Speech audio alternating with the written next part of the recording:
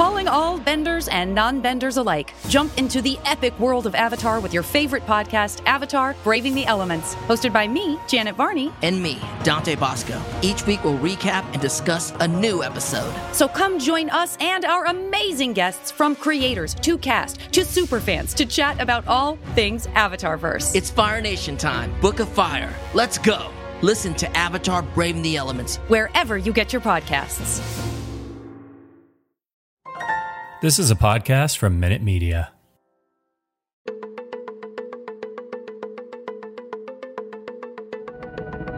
Welcome to Why the Cast Man, a podcast Why the Cast Man? Why the Cast Man? A podcast about Y the Last Man on FX on Hulu. I'm Alex.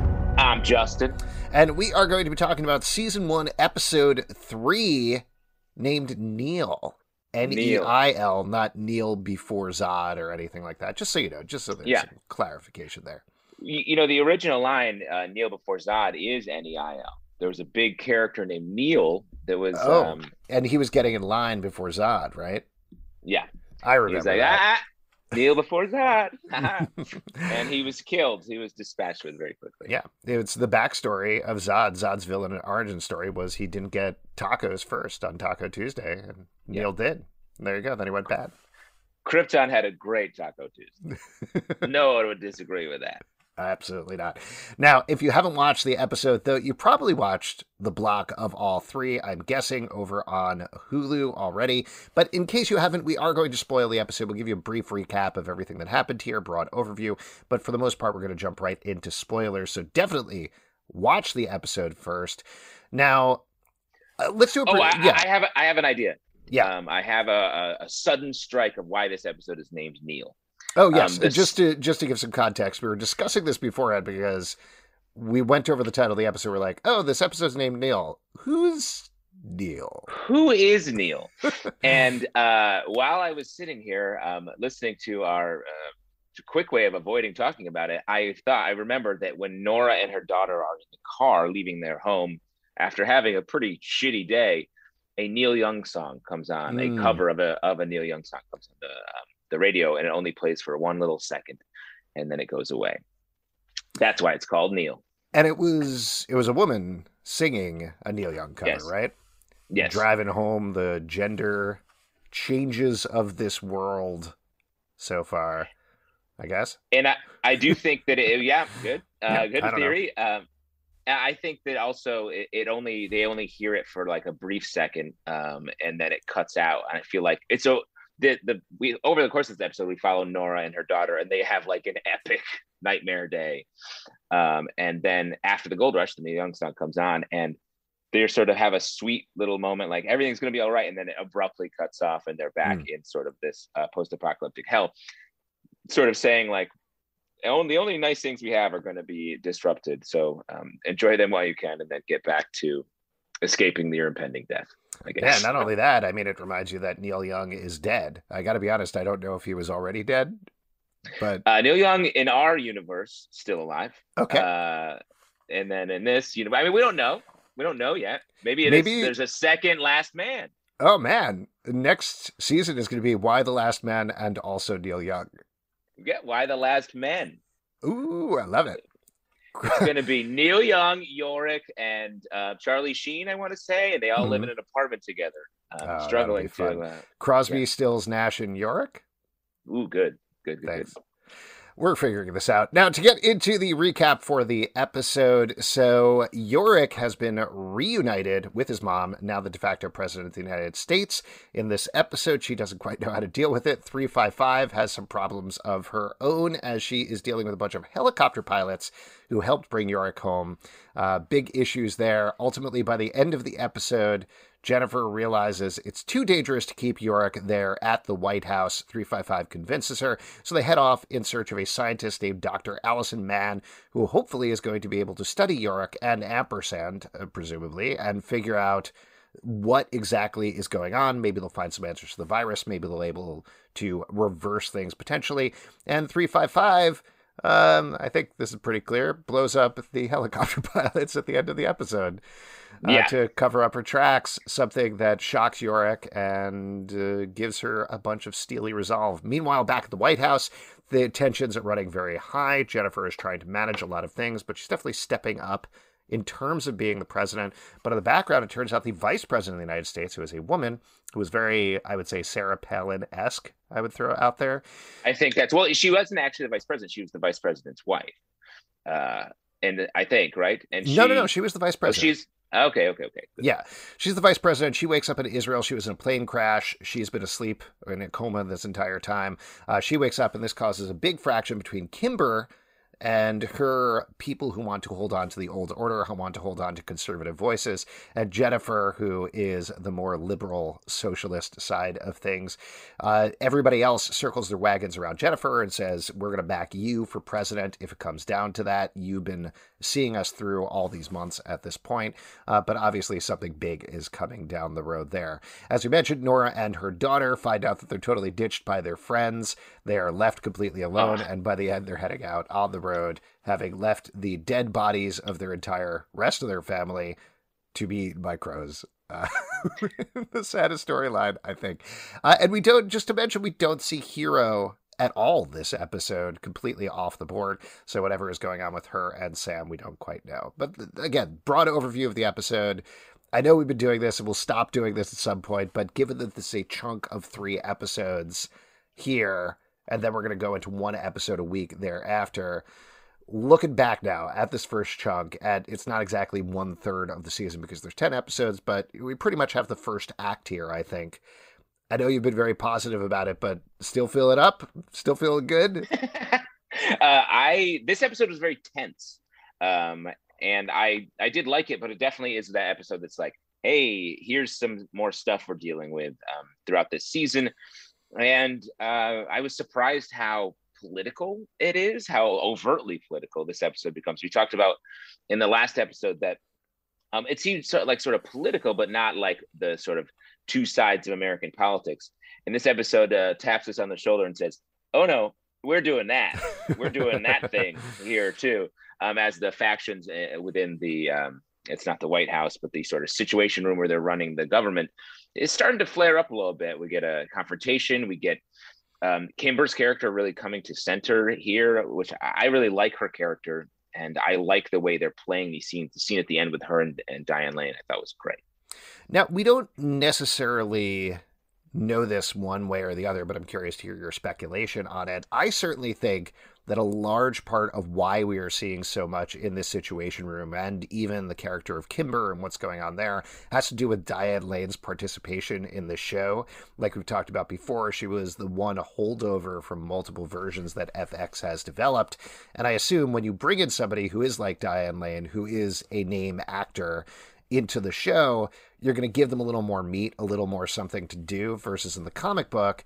Certainly we get to see stuff with Jennifer Brown, but she is mostly there on the journey for Yorick to stop over, versus here, the show very much is weighted towards her and what is going on with her and how she is helping out. So what do you think? Is this because of Diane Lane? Is this just because what the showrunner is interested in talking about? Again, raw speculation here. I think probably a little bit of both, and probably just like, hey, this was a comic book, and now it's a TV show. We need to add some more stuff to make this sort of dramatically shift between storylines. If we were just following Yorick solo the whole time, it would feel like a one-note show. And now we're we're able to get into sort of larger societal issues that I think the Diane Lane stuff will really get to dive into. Yeah, I agree.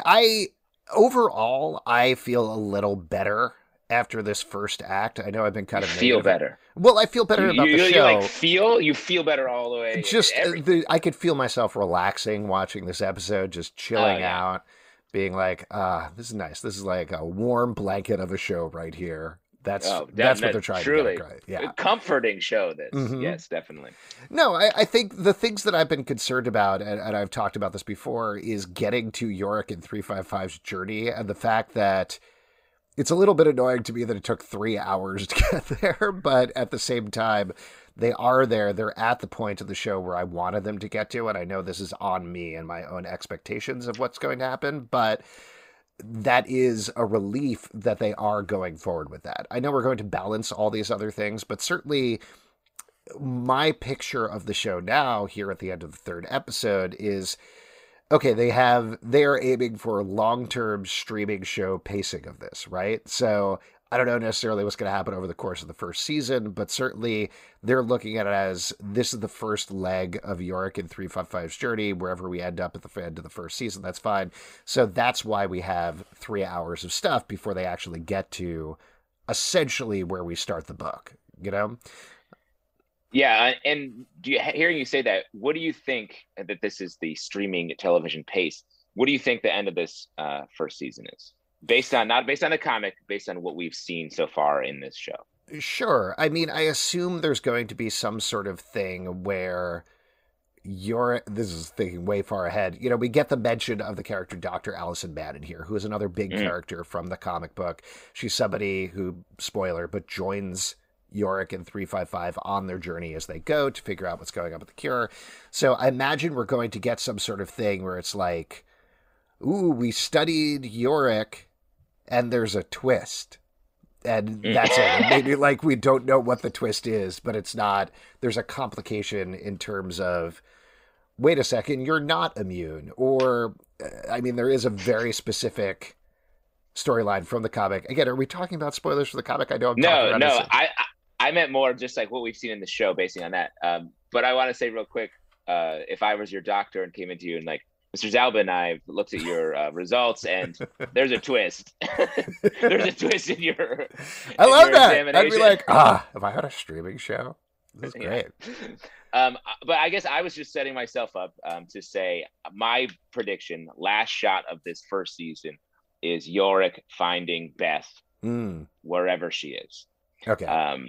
So based on looking at the first 3 hours, the first third, I feel like they've set some things into motion, and Yorick keeps talking about Beth, and like it feels like that is going to have some sort of narrative power going forward here, as well as like all of the political machinations that are going to be happening for Diane Lane. Yeah, I can definitely see that. I think it is hard to tell with another 7 hours to go exactly what's going to happen here. But to your point, yeah, I think we're going to get a Beth.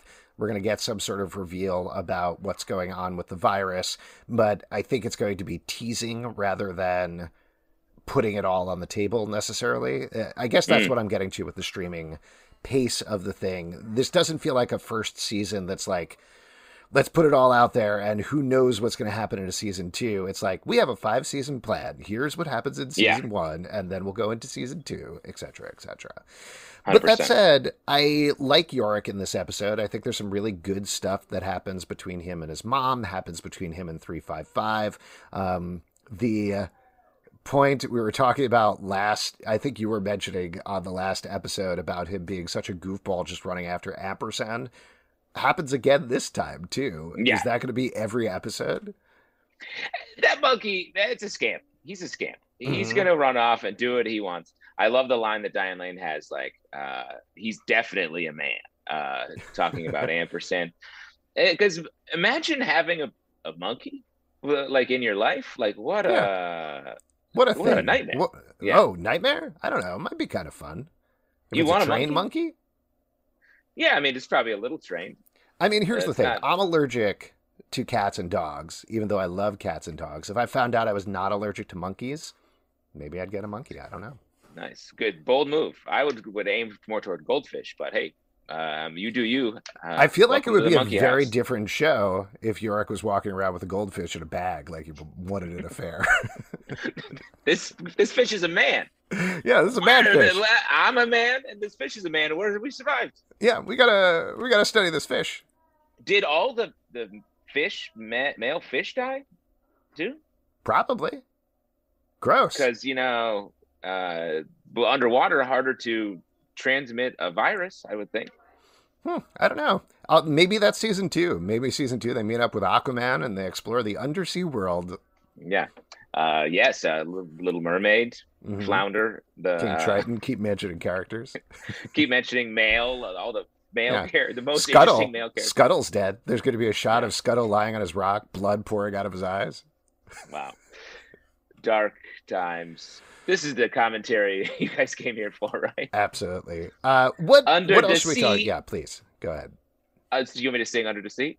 Oh, you were going to sing Under the Sea? I thought you said Oh, okay. I thought you said, and there's this scene, not under the sea.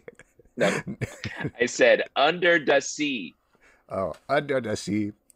Yeah. Darling, it's better. All the fish are deader under the sea. I wanted to get back and talk about Jennifer's storyline a little bit because I think there's a couple of interesting moments in there. Obviously, we get the tense thing that you were talking about where Yorick runs away and Kimber's mom sees him. This is another interesting twist here because we get tying into that scene at the end, towards the end of the episode where Kimber and Jennifer are looking at the Wall of the Dead. Does Kimber know or suspect that Yorick is alive at this point? That's what I loved about this scene. I thought it was great. I don't think she does. I don't think she knows, but she's like, that was weird. Something's up there, and she is that's going to be a problem when Yorick is eventually revealed, I would think. It's going to give fuel to her fire in whatever political battle is coming for her and Diane Lane. And it was cool. Well, let's talk further about the political things that are going on, just the different machinations here, since I think you're pretty split in terms of how you feel about this, given that they've gotten more into a bunch of conservative women literally marching towards the liberal women and then facing off in a hallway. How did you feel about that? Did you like it? Were you turned off by it? What was your take? No, I like it. I'm just surprised the show is going there. And because they get into like real, like the Kimber or one of the conservative women call the woman who's with Diane Lane a rhino at one point. They get into like, oh, the Regina is a crazy person. Like what it all means. We need our voice in the room, that kind of stuff. And it just is it's so present. And I give them credit for going there. But that's just a minefield, I think, for a television show to sort of tread on. Yeah, I don't know why I felt better about this episode in terms of the political stuff. Like, they were straight up. Maybe it was because it felt more present and less general, to the point where they're talking about the vice president character. She apparently said Jesus didn't take vaccines. And that's something that we're dealing with, this week in the real world. Yeah, true. So in terms of that sort of feels like, rather than generically talking about conservative liberal, having things that feel very specific. This contradicts something that I said several episodes ago about the show definitely doesn't feel timeless at this point in terms of dealing things that we're dealing with literally today. But I think that's a better take on it than broad stroking, Yeah, I mean, I agree with you. Being real about it, and I've said this a couple of times in the first two episodes, that this show is being very smart with their audience. They're not over explaining things. They're really just like showing us stuff, and we're able to just be along for the ride. And the fact that they're like, hey, the politics in our country as it is right now, no matter what apocalypse happens, people are still going to be having these fights and pushing their side. And so I agree. I do think that's very real, and it makes it feel a little more relatable, maybe, is what you're saying. Let's move over to 355, who's doing some amazing stuff in this episode. I love the way that Ashley Romans is playing this. She has a couple of moments where it feels like 355 is a relatable human character, and then she's not. And she just kind of turns on a dime. Like the scene where she's eating chips with the helicopter pilots and is like, hey, we're all in this together, man. Come on. Oh, what are we going to do here? When clearly she isn't the one in control, and she's just nudging them and pushing this the entire time. So good. So well played. It's great. And the way that she's able to be this array, she's just like the best agent. She's like the best. She's James Bond who like takes shit seriously. Mm-hmm. Like she's playing everyone all the time, moving through this, getting to the point where she blows them up to keep Yorick's secret. I love the idea that you picture James Bond as the guy who just fucks around a lot. He does. He's always like, yeah, I'll have another drink. Hey, yeah, let's go have sex in this room or whatever. That's not part of the mission. Yeah. My favorite my favorite part of the Spectre. Was that the last James Bond movie? There's a sequence where he just plays skee ball for like 30 minutes. Super fun. Yeah. He's bad. That guy, yeah. I love so many scenes in James Bond where he's just bad at stuff. You see him trying to tie a tie. He's like, oh, I can't do this. Yeah. Oh, maybe we were watching Mr. Bean. Was it Mr. Bean we're thinking of? No, it's he's like a secret agent, but he doesn't talk very much. He's always like tripping over stuff in front of the Queen. Oh, right. Mr. Bean, whoa. Rowan Atkinson, also dead in this universe. Just so you know. Really pushing that. Yeah, I wonder if there's Mr. Bean. What do you think the political cartoons, not political cartoons, but you know how whenever a celebrity dies, somebody always draws a cartoon of them going into heaven and a bunch of other celebrities joining them? What do you think those were like right after this happened in Y: The Last Man? Probably pretty crowded, right? Very crowded. And you got to say, like, yeah, I'm sure we'll cover that in the show, that the political cartoonists kept drawing. Right. They're an essential service that we need. Because if you can't have a little chuckle over your morning coffee, despite the political situation, what are we doing? A poignant chuckle, by the way. Yeah, I'll tell you what. Also, maybe they got better because I honestly cannot think of a political cartoonist who is not a man, so they're all dead as well. Wow, it is weird. That's a very male-centric industry. Would you call that an industry? No. Yeah, I think that's correct. Yeah. I think that's all right. Back to the show, though. Who else should we talk through? We talked about Nora a little bit, but how did you feel about the storyline? Well, let's talk before we move on to Nora. Yeah. Let's talk a little bit more about it, because 355 and Yorick. This is the essential relationship of the comic book, and we get to see them sort of together for the first time. He's making jokes, doing some bits. I don't know. His jokes they're not quite there for me, just comedically. I definitely want him to be a little more, he feels a little performative in that part. I don't know if it's the actor or a choice that they're actually making for the show. I honestly think it's the writing, to be fair. Like, I think they've decided he's like, ooh, fast talking, I'm nervous, I'm doing like a Robin Williams spitting a million things a minute thing, and it's just not quite working because, as you pointed out, he's not funny. Yorick should be cheesy and making dumb jokes, but still kind of funny in the same way. You know what I mean? Yeah. And like you're saying, it's not quite there. Well, there's a way of being cheesy and likable, and cheesy and like, oh my God, get out of here. Yeah. And I think he's a little bit toggled on the wrong side. But I think once we're off with Yorick and 355 alone, maybe that will give him a little more fodder to make him funny in the right ways. But I like the way the moment at the end when the helicopter blows up and Yorick doesn't think it's her really there. Maybe there's one little glance he gives her, but I think in the ensuing episodes, they're going to talk about this situation again. Yeah, absolutely.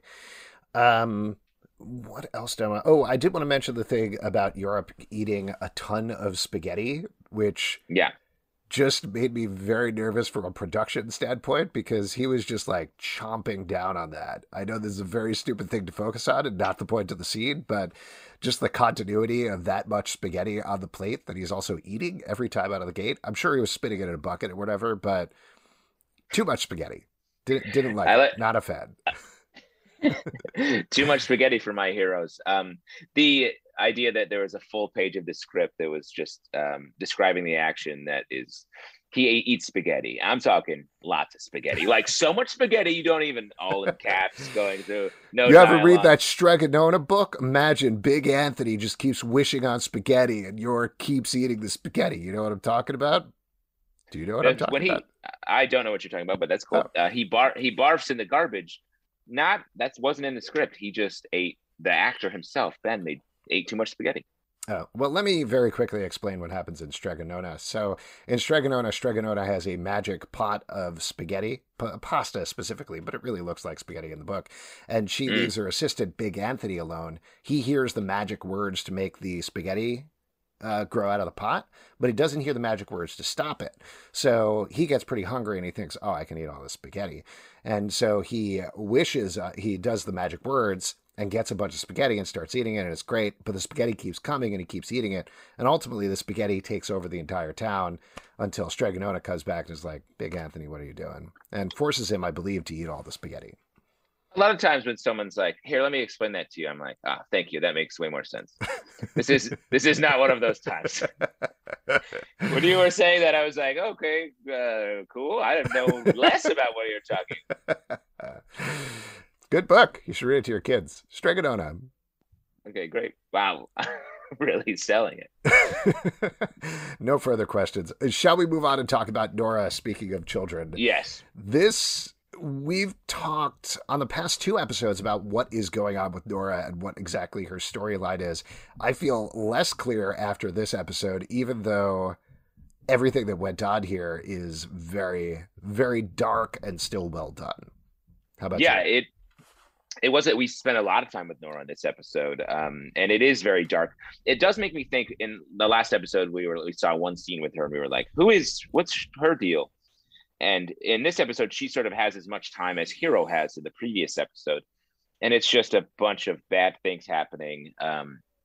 I gotta think maybe she's going to encounter Yorick now that they've hit the road, Yorick at 355, and be a factor there, because I think last episode I said, oh, she's going to be a threat to Diane Lane, but all of the threats to Diane Lane have solidified in this episode. So I do think maybe she's going to be a road bump for Yorick at 355. Yeah, in terms of the show, I think her function right now is to show us the outside world, right? Like, we've got the White House Situation Room political thing going on with most of our characters in this episode, but we haven't seen what's going on just in neighborhoods. So that's her driving through, showing us that there's just kind of dead bodies everywhere, houses abandoned, people are circling the wagons, they're leaving towns because there's no food. So I think that's the function of it in terms of the progression of the storyline. But like you're getting at, I don't know what Nora's point in this story is yet. You know, we know Hiro and Sam are headed towards Diane Lane. That's where they're going. That is their goal. Yorick and 355 are headed towards Dr. Allison Mann. Jennifer obviously is dealing with all the stuff in Washington, as is Kimber, as are the rest of those characters. But Nora right now is like, well, I got nowhere to go. I guess I'm just going to drive and listen to this Neil Young cover. And, oh, that's not there anymore either. So it does feel like there's going to be an eventual point to it. But as it is, we need to find out what it is, you know? I mean, I agree.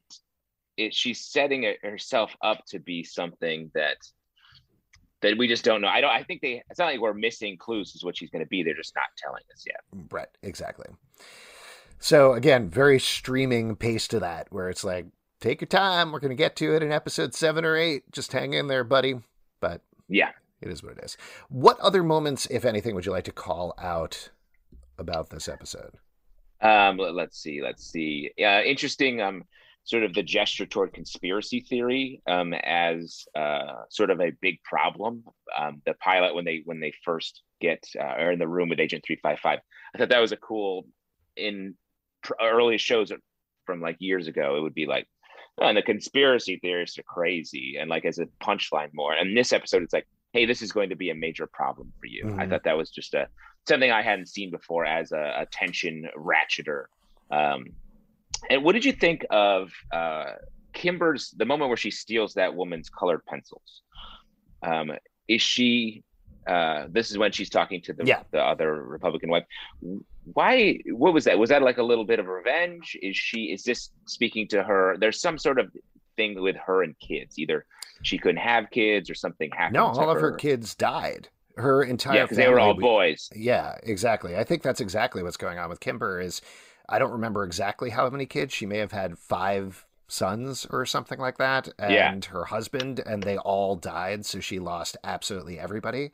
So I'd imagine there's a little bit of a jealousy, frustration, like you're saying, revenge thing going on there, where there are all of these people, women that have a kid, have somebody in their life, and she has nobody.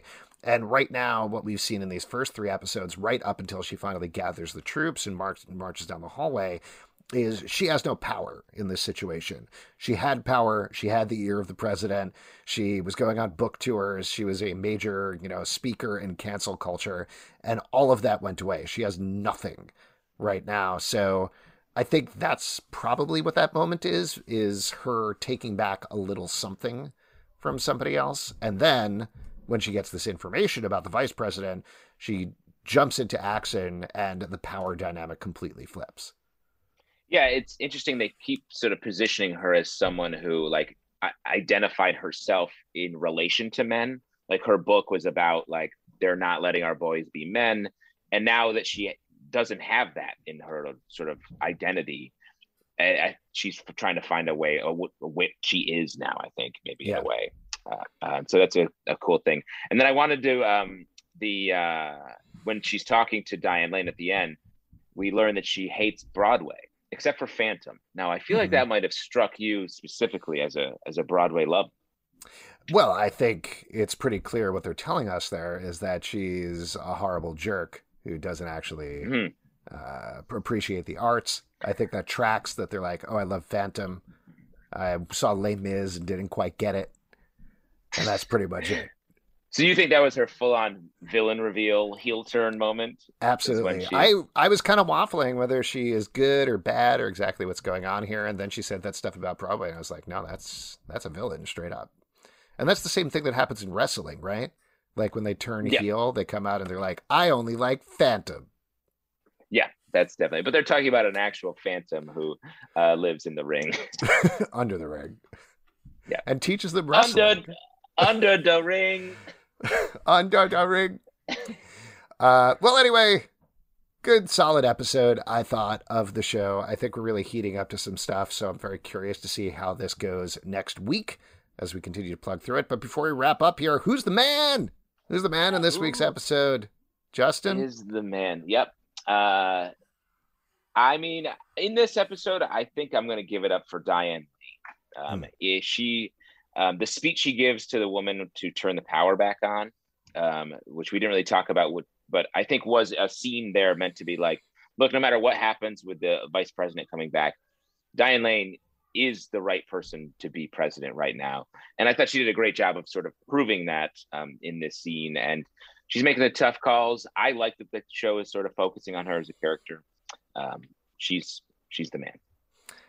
I'm going to give it up to 355 in this episode. Such good stuff going on with her. Yeah, thank you for paving the way for me to go back to my girl, 355. Such good stuff from Ashley Robbins here in every single scene. I also love the brief moments that we get of her getting shaky. They're like split seconds long, but she steps out of the room with the 2 helicopter pilots, stands there, takes a breath for a moment, and then it's like, all right, I'm locking them in, and locks them in. Yeah. And all of those things, so good. We also didn't mention the scene that she has with Kimber when she's looking through the files, and Kimber is like, a couple of the girls and I would get together for, I think it was like a game night or a card night or something like that. Yeah, play cards. And she's like, oh, sounds great. Thanks so much. The way that she delivered that line was just absolutely fantastic.